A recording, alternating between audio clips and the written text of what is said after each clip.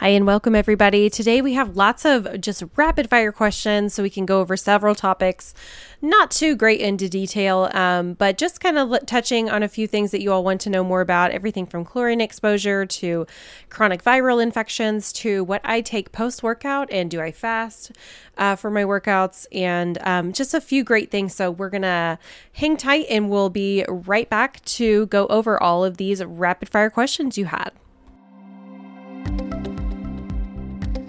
This is Vibing Well with Dr. Stacy. I am a traditional naturopath who specializes in functional medicine and a holistic approach to healing. I'm taking all of your questions and giving you my advice on how to balance the body, promote a healing mindset, and rediscover your most natural state, which is health and vitality. Thank you so much for joining me, and let's get to your questions.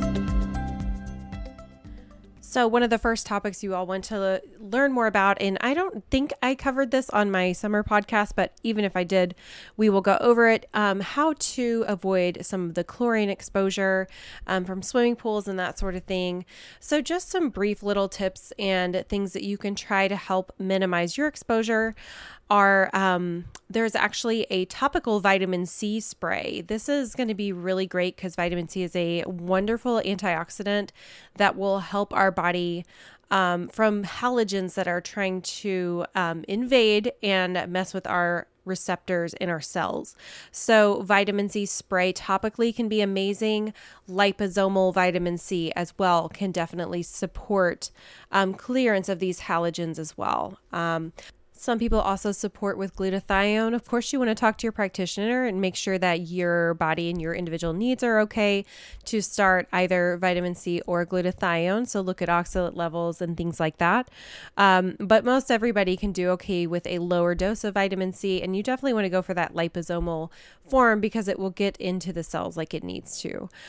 So those are some, wonderful ways to help minimize that chlorine exposure. You want to be sure that you do shower before a pool if possible. And then, like I said, add your barrier of coconut oil or something like that, vitamin C spray. Because when your skin is dry, obviously it's going to absorb more of that chlorine initially the first time you get in. So just some little tips to help mitigate that exposure. So another question I had was about wanting to know what are some of the root causes of chronic yeast infections. So this can be a multitude of different things. It can look so differently for everybody. It's usually based on the pH of the vaginal microbiome. So, if you are using harsh cleaners and soaps, that can definitely affect and make you more prone to this. But it definitely has a relationship to pathogens,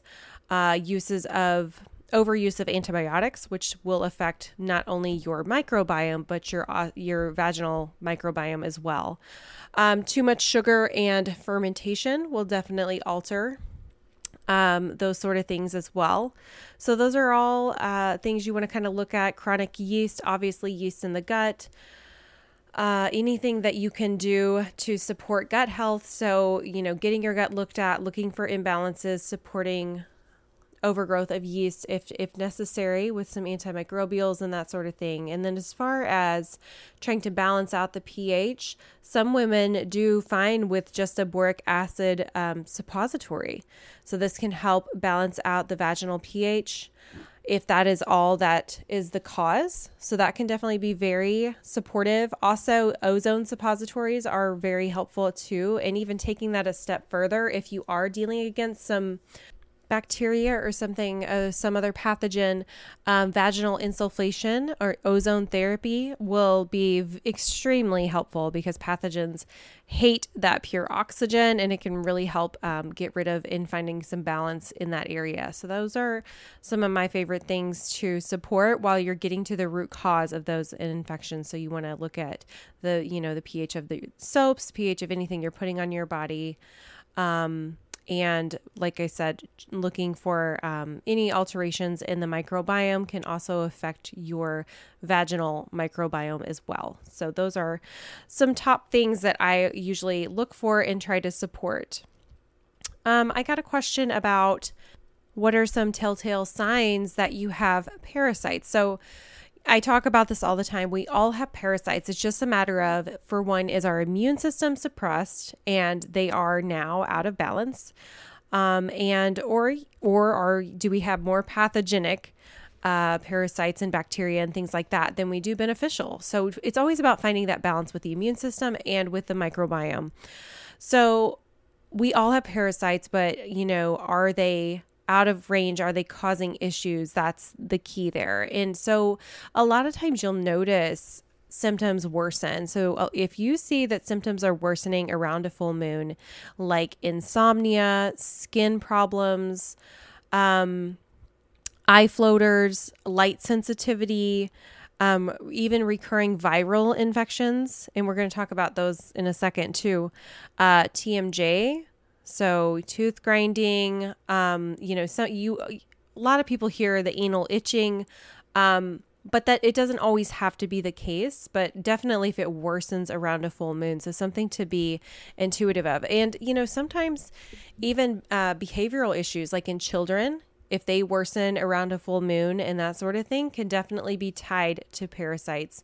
Like I said, being out of balance. So just be cognizant of some of those kind of telltale signs, but even deeper than that clinically, I would say being low in iron, having neurotransmitter issues, can definitely kind of pinpoint some parasite issues. And so there's always more to the story, but definitely low iron and just overall low nutrient profile can kind of pinpoint parasites as well. So those are some things to look for, but more importantly, look for if they're worsening over the full moon. And if so, work with a practitioner to do a parasite cleanse safely, because you want to make sure that you're removing them properly after drainage pathways are open and you are moving things out. Otherwise, you're going to feel really sick. And it could be, it could put you in a bad spot, because parasites do release things like viruses and heavy metals when you're getting rid of them. So you want to make sure you're on targeted binders, make sure your drainage pathways are open, because you don't want to have those detoxy symptoms when you're parasite clearing. So really, really important. Someone asked, what could be reasons of malabsorption? So we know, obviously, leaky gut, right? So we're going to lose lots of minerals, lots of vitamins when we have leaky gut. But even further than that, I like to tell you what I see clinically. So low stomach acid. If you have low stomach acid, and we are in this epidemic of people being put on PPIs and acid blockers, and, we're taking Tums left and right, Pepto-Bismol, all of these things, blocking that stomach acid production. And the thing is, you have to understand, when you have heartburn, it's actually a sign that your stomach acid is too low. So this can be caused by H. pylori. It can be caused by alterations, like we said, in the microbiome, refined foods, other pathogens possibly. Those are going to steal our stomach acid or, affect those levels. And then when you don't have enough stomach acid, you don't have enough pressure in the stomach to keep those sphincters closed.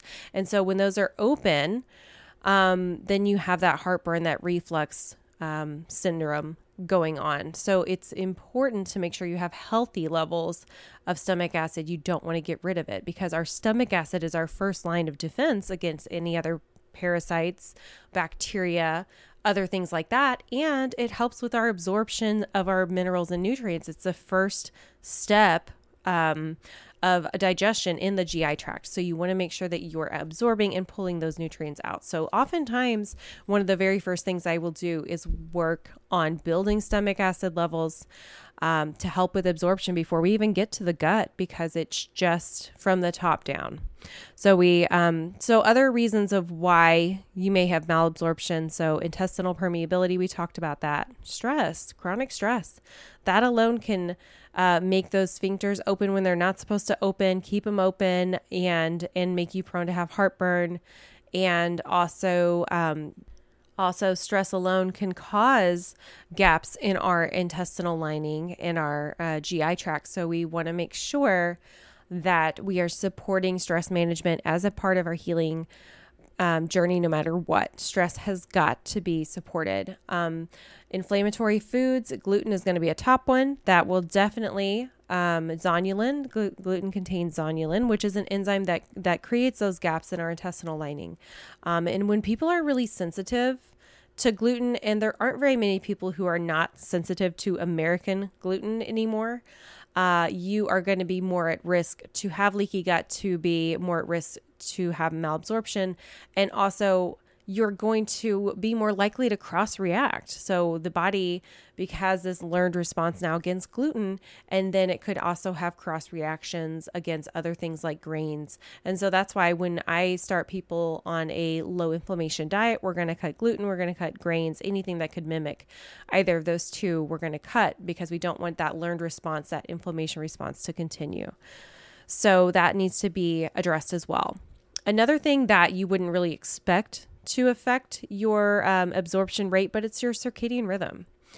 So think about it this way. If you're not able to rest and digest, or if you're always chronically running on stress hormones, then your body is not going to absorb your food. A lot of times it will even cause fermentation, because your food is just going to sit in your stomach, because when you're in that stress mode, digestion takes the back burner.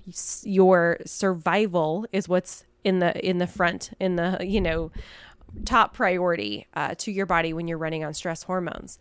So optimization is never in their forefront, right? So we start to shut down the systems that are not as vital at that moment. So digestion, endocrine system, reproductive system, things like that are going to kind of take the back burner. So you're not going to actually sit there and absorb and utilize nutrients and have those enzymatic reactions of the food and make proper energy when you have cortisol and other stress hormones chronically firing. So that is something that needs to happen. So we talked about stress management, but also think about optimizing your circadian rhythm. So what does that mean? Well, cortisol, think about cortisol as being, you have enough of it to feel awake and alert in the morning. It generally rises up mid-morning and then slowly cascades down into the evening and nighttime hours. So you really want to fall asleep during that kind of valley of cortisol when it's at its lowest, so 9:30, 10 p.m. And then you want to wake when it starts to, you want to wake with the sun, essentially. So as much as you can stick to that, as much as you can expose yourself to sunshine and really get in sync with your circadian rhythm in your area and things like that, that will really support things like your stress hormones, inflammation, and support even your nutrient absorption, which is really, really powerful. And it's something everybody can do. It's not out of your hands to start working on that. So correcting your sleep rhythm, making sure you're going to bed at a decent time, not staying up all hours of the night, and doing what you can to really optimize that sleep is going to be so important.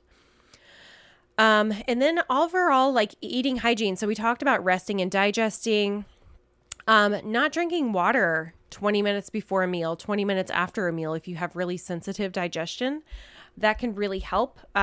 When you just think about when you take a big drink of ice cold water while you're eating something, it's going to stop and it's going to impede your digestion. So as much as you can keep your digestive fluids hot. If you think about Chinese medicine, they drink hot tea.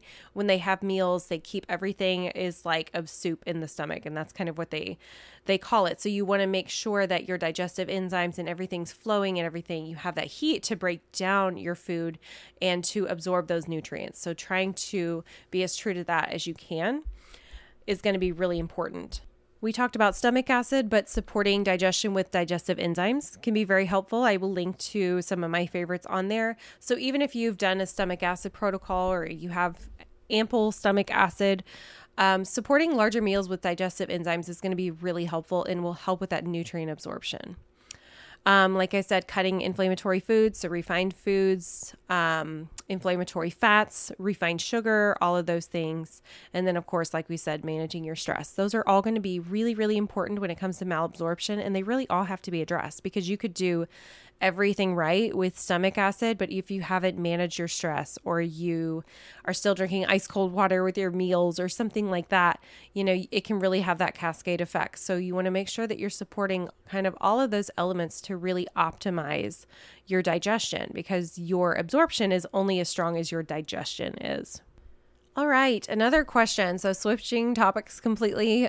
Can you talk about ridding the body of trauma? So I love this question. It is a really important part of healing, especially if you have quite the history of traumatic events, childhood events that have happened, something like that. And trauma can look different for everyone. It can be the death of a loved one. It can be, a car accident. It could be anything. What affects one person and is considered trauma can be completely different for the next. And our body, as a self-protective mechanism, will store that trauma and that emotion in our tissues.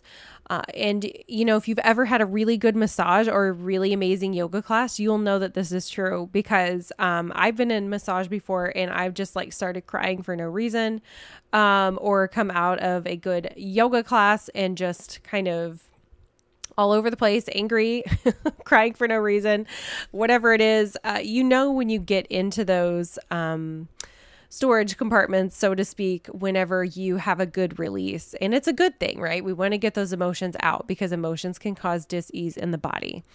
So, some of my favorite ways to support releasing some of this trauma and to help people, to guide them along, when you have to bring in other professionals and other alternatives to help move through some of these traumas. I do like myophagia release therapy. And this is kind of a targeted approach to getting into the fascia and, releasing any stored tension. It can release stored toxins. So it definitely is a detoxification practice, and then also emotional release as well. I love the emotion code. So emotional freeing technique is really a great thing to learn about and find a practitioner to help with. This is a very gentle release of emotional therapy, and can be really great for someone who deals with anxiety or, separation anxiety, or, relationship issues, or, like I said, if you're just in that point in your healing journey and you're not getting all the way, a lot of times there's an emotional component to it. So this can be really great. DNRS and Gupta, those are the two that I really advocate for. And, it's that learned nervous system response to anything that is going to put us in that survival protective mode. So learning how to rewire that and learning to work with your neuroplasticity is going to be so very important, because when let's just say we have a panic attack in a situation, and every time we're in that situation, we have a panic attack because it becomes that learned response. Well, the more you can quiet your mind, the more you can start to reprogram and, recenter yourself, then you can learn to change that response. And so that is very valuable. And I find it very helpful in a lot of situations. When people are extremely sensitive to supplements, this can be very helpful. Mast cell activation, this is very, very helpful. Histamine responses, and even, like I said, anxiety, panic, things like that. The DNRS and Gupta is going to be very helpful for that. A couple other things. So EDMR. So this is a light therapy. It is going to be amazing for, a lot of people use this for everything from children to adults dealing with PTSD. Like I said, anxiety, any sort of nervous system issue. Or like I said, if you're having that kind of stagnation in your healing journey, this is going to be a great, gentle way to support kind of releasing of emotions and trauma. So EDMR, I do really like that. And also somatic breath work. And this is something everybody can do. You can do it in a class form. You can do it at home. But learning how to physically release emotions in that regard is going to be very powerful and helpful. So like I said, it can go anywhere from a physical manipulation to working with light therapy to working with neuroplasticity. It all depends on the person, and everybody's going to respond a little bit differently to each one of these, right? So you find the one that resonates with you and the one that is getting you the results you need, and stick with it, because you will get so far. So if you do find that you're at a sticking point, this can be really great to incorporate some of these in. So I love that question. Thank you for that. Okay, so someone wanted to know, so I always post when I go work out early in the morning. I've been a little lazy over the summer because I don't have to get up and get the kids to school like I normally do during school season. So I've given myself a little bit of time to rest and relax, but still they want to know if I'm fasting in the morning when I work out. And I am one of those people that now given I had a period in my life where I could not work out. I had a period that anytime I would lift a weight, I would be inflamed. If I would go for a walk, I'd be inflamed. So talking about settling that nervous system, filling in nutrient deficiencies, healing the gut, doing everything you can to get your body out of that fight or flight, that has to happen first before you're pushing through workouts and getting up early or even doing a fasted workout, right? It depends on the person. So some people, if you feel like you're getting up early and you feel like you're fatigued throughout your workout or, a few minutes in, or you just don't have the energy to go out and do it, you may benefit from having a snack before. I am one of those people that I don't like feeling bogged down. I feel really good when my stomach's empty and I have energy. I have natural waking energy in the morning and I feel great. So I have energy that's sustainable through my workout on most days. Now, there may be some cyclical days in there that, are not ideal. But I'd say 3 weeks out of the month, I have energy. I feel good. So I do not, I will have minerals. I will definitely have minerals and electrolytes in my water. And I do try to drink a lot of water before and after. So for me, it's more of like a detox. Like I'm moving my body, I'm flushing my body, I'm moving my muscles, I'm helping my lymph, I'm helping my circulation. I'm drinking a ton of water before and after, and I'm restoring all of those electrolytes. And I feel amazing after. And I don't do pre-workout. I don't drink coffee before. It's just running on natural, clean energy. And so that's ideal if that's where you're at. Like I said, if you feel like you need some energy before a workout, have something light before you go and, support maybe some complex carbs or something like that before your workout. Now, women especially, so this was the second part of the question was, do I take anything right after? Women especially, so when I do my fasted workout, my cortisol is going to be elevated because exercise is a stress, right? And especially if I haven't fed, I haven't cut my cortisol with carbs or anything like that at that point. So I'm very cognizant of that. And I don't want to, I could easily leave the gym and not eat for hours afterwards and feel fine because I'm running on those stress hormones, but that's not ideal, right? Especially women, we have to turn off that stress response after a workout, and you want to cut that cortisol because think about it this way. Cortisol is catabolic, and when you are trying to build muscle, you have to be in an anabolic state. So the sooner you can switch from catabolism to that anabolic state, the better, and the more you're going to get out of your workout. So this looks like taking branched chain amino acids. I like a clean protein source that is going to have a full spectrum of amino acids in it. And like I said, replenishing minerals and electrolytes and making sure you're having some sort of complex carb because carbs cut cortisol. And then and making sure you're having plenty of protein, especially post-workout because you want to rebuild, right? And we need amino acids to rebuild. And we need amino acids to support the mitochondria. So we want to support some of that spent energy that we just had. So be really cognizant of that, especially if you're a woman, because we have a lot of more hormones that can be affected by that stress hormone response. And like I said, you want to cut that cortisol response as soon as you can after workout. So that's what I do. I usually have a good amount of protein. I do about 40 grams of protein or so after my workout. And I really support that. Even if I'm not hungry, I'll do a smoothie with some, nice antioxidant fruits or something like that. I will definitely have a good deal of protein in there and some healthy fats and that sort of thing to help cut that cortisol response and to get into more of an anabolic state. So that's the goal. So I hope that helped. Just be intuitive. What works for me is not going to work the same for you, but women in general, we don't want to push too hard on an empty stomach.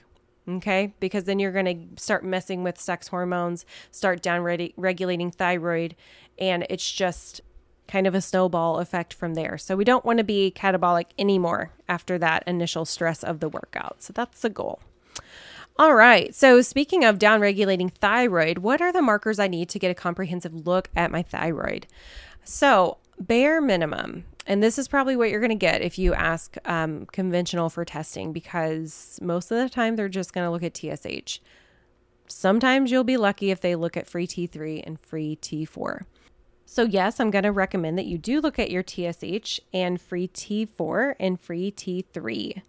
But I also think it's beneficial to look at your reverse T3, because if you are having a buildup of your reverse T3, then those are going to bind to your thyroid receptors and downregulate your thyroid. So you can pump your body full of all of the hormone you want to, but if it's clogged up from this reverse T3, then you're still not getting the signal. So that's going to cause your TSH to elevate. So that's something to be really cognizant of. 2 forms of thyroid antibodies, you're going to definitely look at that. And so that's like the baseline. That's what I would at least ask for. So your RT3, your free T4, your free T3, and then your TSH, bare minimum. You can look even further. I always run a hair tissue mineral analysis test to look at really important cofactors for thyroid, look at mineral levels, look at the actual load of stress on the thyroid and adrenals from that. And you can tell that by the depletion of your minerals or the ratio levels of your minerals. It's quite amazing. So looking at things like magnesium, potassium, sodium, things like that, those are going to be really important on a hair test, because it's going to give you 3 months trend of these minerals and not just a tiny blood prick in the day. Looking at running a Dutch test can be very beneficial, because thyroid and sex hormones definitely up and down regulate each other. Looking at cortisol levels as well on a Dutch test will really help. So improving that circadian rhythm is going to be very helpful. Looking at things like B vitamins and vitamin D as well is also going to be helpful. I look at all of these through a organic acid test. Between that and the Dutch and the hair tissue mineral analysis test, that's going to give me a lot of good insight as to why your is downregulated. And the hair tissue mineral analysis test is also going to look at heavy metals, which once again, another thing that's going to be competing. We talked about halogens.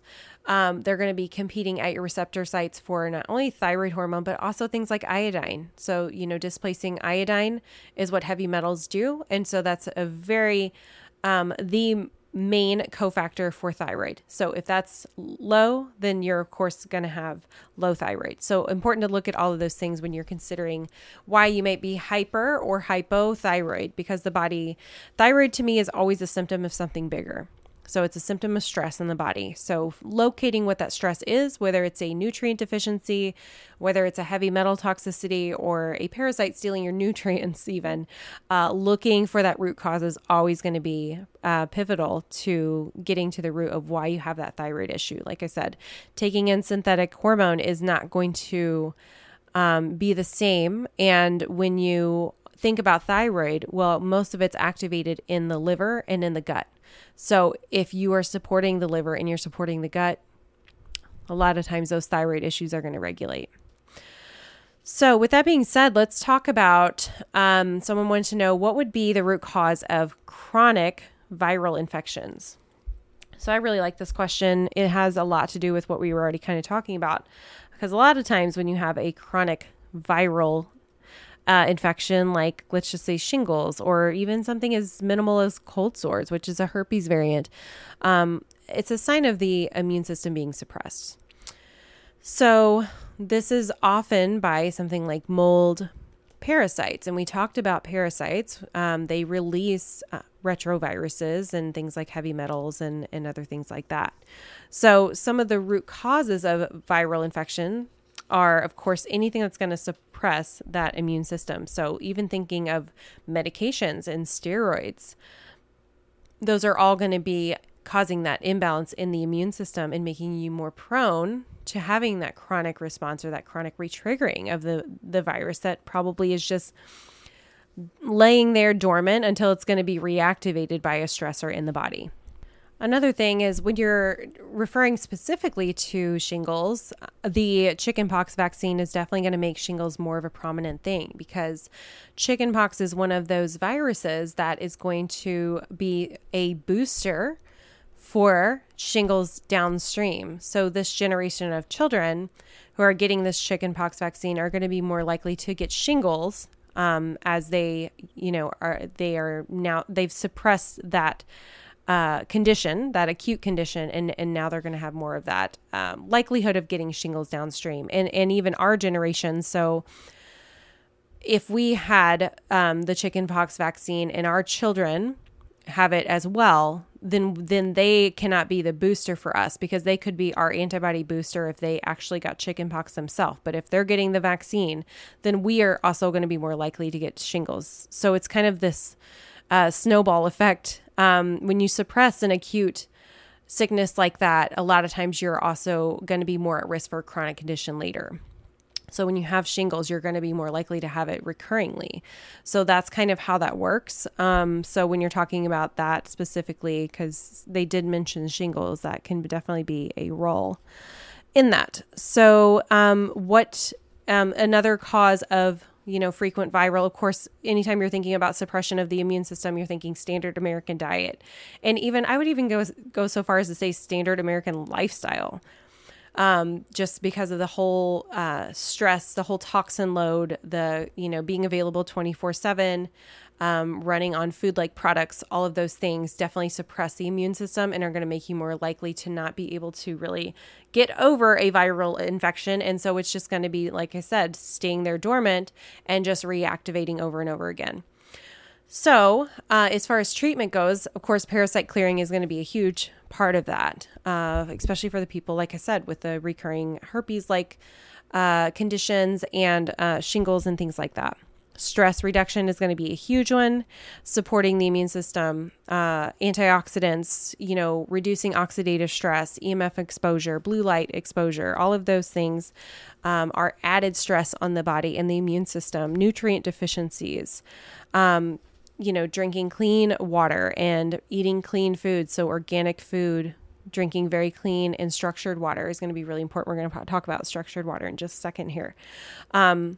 Anything, like I said, that could downregulate the immune system, steroids, medications, things like that need to be taken into consideration when you have that frequent viral infection. So something to think about when you're having a recurring virus over and over again. Those are all things that can help you support that. And it's all about finding that balance in the immune system, because when you have something like parasites, it's going to downregulate Th1, which is going to be more likely to downregulate any acute illnesses coming in. So when you're constantly being suppressed, like mold or parasites or something like that, then you don't have a powerful response to anything acute that's coming on, like a viral infection or a bacterial infection, because you have that chronic suppression going on. So that's just something to consider. So think about what your all over load is as far as your microbiome, your virome, which is your, the viruses in your body. We have good and bad and beneficial and pathogenic. So you definitely want to think about your potential balance and things that could be causing that imbalance in your immune system. So, okay, last topic is what is structured water and how do you structure your water? So the whole concept of structured water was discovered by Gerald Pollack. And what he did was he really looked at water and how it behaved around different types of tissues. And when water is around hydrophilic, so water-loving tissues, it's structured itself in a different way. And so his idea was, conventional water, how it sits in pipes and it has been run through, of course, man-made systems to clean, quote unquote, clean the water and all of those things. It's lost its structure. So the idea is to provide that structure so that our cells have more ability to have that hydrophilic response, and they will be able to be more compatible with water that is actually structured. So structured water is actually what our organic fruits and vegetables are full of. And so that is, our body is going to be, we talked about absorption issues and things like that. Our body is going to be way more biochemically available to absorb the minerals and nutrients out of something that has contained structured water, like those things. So this is the idea of, and I'm sure you're hearing more of it, is what if we drink structured water too? Could we hydrate our cells better on that cellular level? And so in studying this, they realized that structured water, with a negative charge does have more of an energy potential. So for us, we could energize our cells better by incorporating structured water in our drinking supply. And then of course, more of that in our food supply. So that's, one reason why the whole refined food product conundrum is just, it's causing more and more nutrient deficiencies, malabsorption issues, and things like that. So that's kind of the really short preview breakdown of what structured water is. You really should read The Fourth Phase of Water and, listen to podcasts and things like that of him talking, because it's a very scientific process and it's really amazing to learn more about. But just for you on this quick show, how do we structure our water? So obviously, there's already structured water in organic things like fruits and vegetables, organic fruits and vegetables, right? Because they haven't been altered. So that's one way that we can get structured water in. But there are also other ways that you can structure your water. Adding trace minerals will definitely help with that structure. Using things like the Somavedic, which is a harmonizer that can definitely structure the water, and it's proven to as well. And then also an aerator. So I use the Mayu water swirler, which is so amazing. And you can really taste the difference in the airiness, I guess, of the water. My kids call it fluffy water. It's so cute, but that's really how I would describe it too. It's just feels really light, and you can tell you do feel a deeper level of hydration with it. So I do both. I add minerals and I also use the water swirler as much as I can. So it is really important, and it is important to make sure hydration is at the top of our list, because dehydration is linked to so many of our chronic illnesses. And, it does impair our detoxification. It does impair things like our metabolism and things like that when we are chronically dehydrated. So staying on top of that, and then making sure you're always adding minerals to your water, and electrolytes if you sweat a lot. And if you're deficient in minerals and things like that, making sure you're always adding those back in, because if you're just drinking plain water, when the water goes through you, it's taking minerals with it, right? So you want to drink water that already has minerals in it, so you can not only replace, but make sure that the water's not pulling the minerals out as it goes. And if you start drinking the amount of water you should have, and you feel like you have to go to the bathroom every 5 to 10 minutes, it seems, then you are losing minerals. So make sure that you are adding salt, adding minerals, adding electrolytes into your water, especially those that you may be deficient in, to help restore those mineral levels and make sure that you aren't becoming more dehydrated. So that is kind of how that goes. But so anyways, the whole structured water, that's basically what it is. It's just trying to get your cells hydrated on a better level by mimicking the structure that is in the body tissues, I guess. So I hope that explains it a little bit. We can talk way more about it, but it's better to hear straight from him talk about it, because he knows all the science behind it. That's just what I do for structured water, so I hope that helps.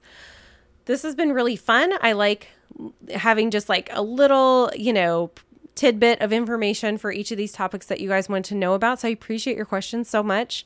I am definitely going to save a few of those questions for another time, because they are just such more in-depth questions, like endometriosis and the effects of alcohol. I'm going to do a whole show on that coming up soon.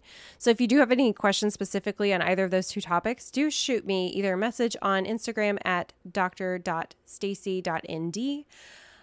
or email me at vibewellpodcast@gmail.com. So endometriosis and also alcohol and the effects of alcohol. So we'll be talking about those two things coming up soon. Thank you so much for listening, and I hope you guys have a great rest of your day. As always, thank you so much for taking the time to listen to my take on all things health and healing. If you do have a question you would like answered on the show, please do email me at vibewellpodcast@gmail.com. That's vibewellpodcast@gmail.com. I will post links in the show notes of anything that was relevant to what we talked about today. But other than that, I hope you guys have a wonderful rest of your day. Happy healing, and I will talk to you next time.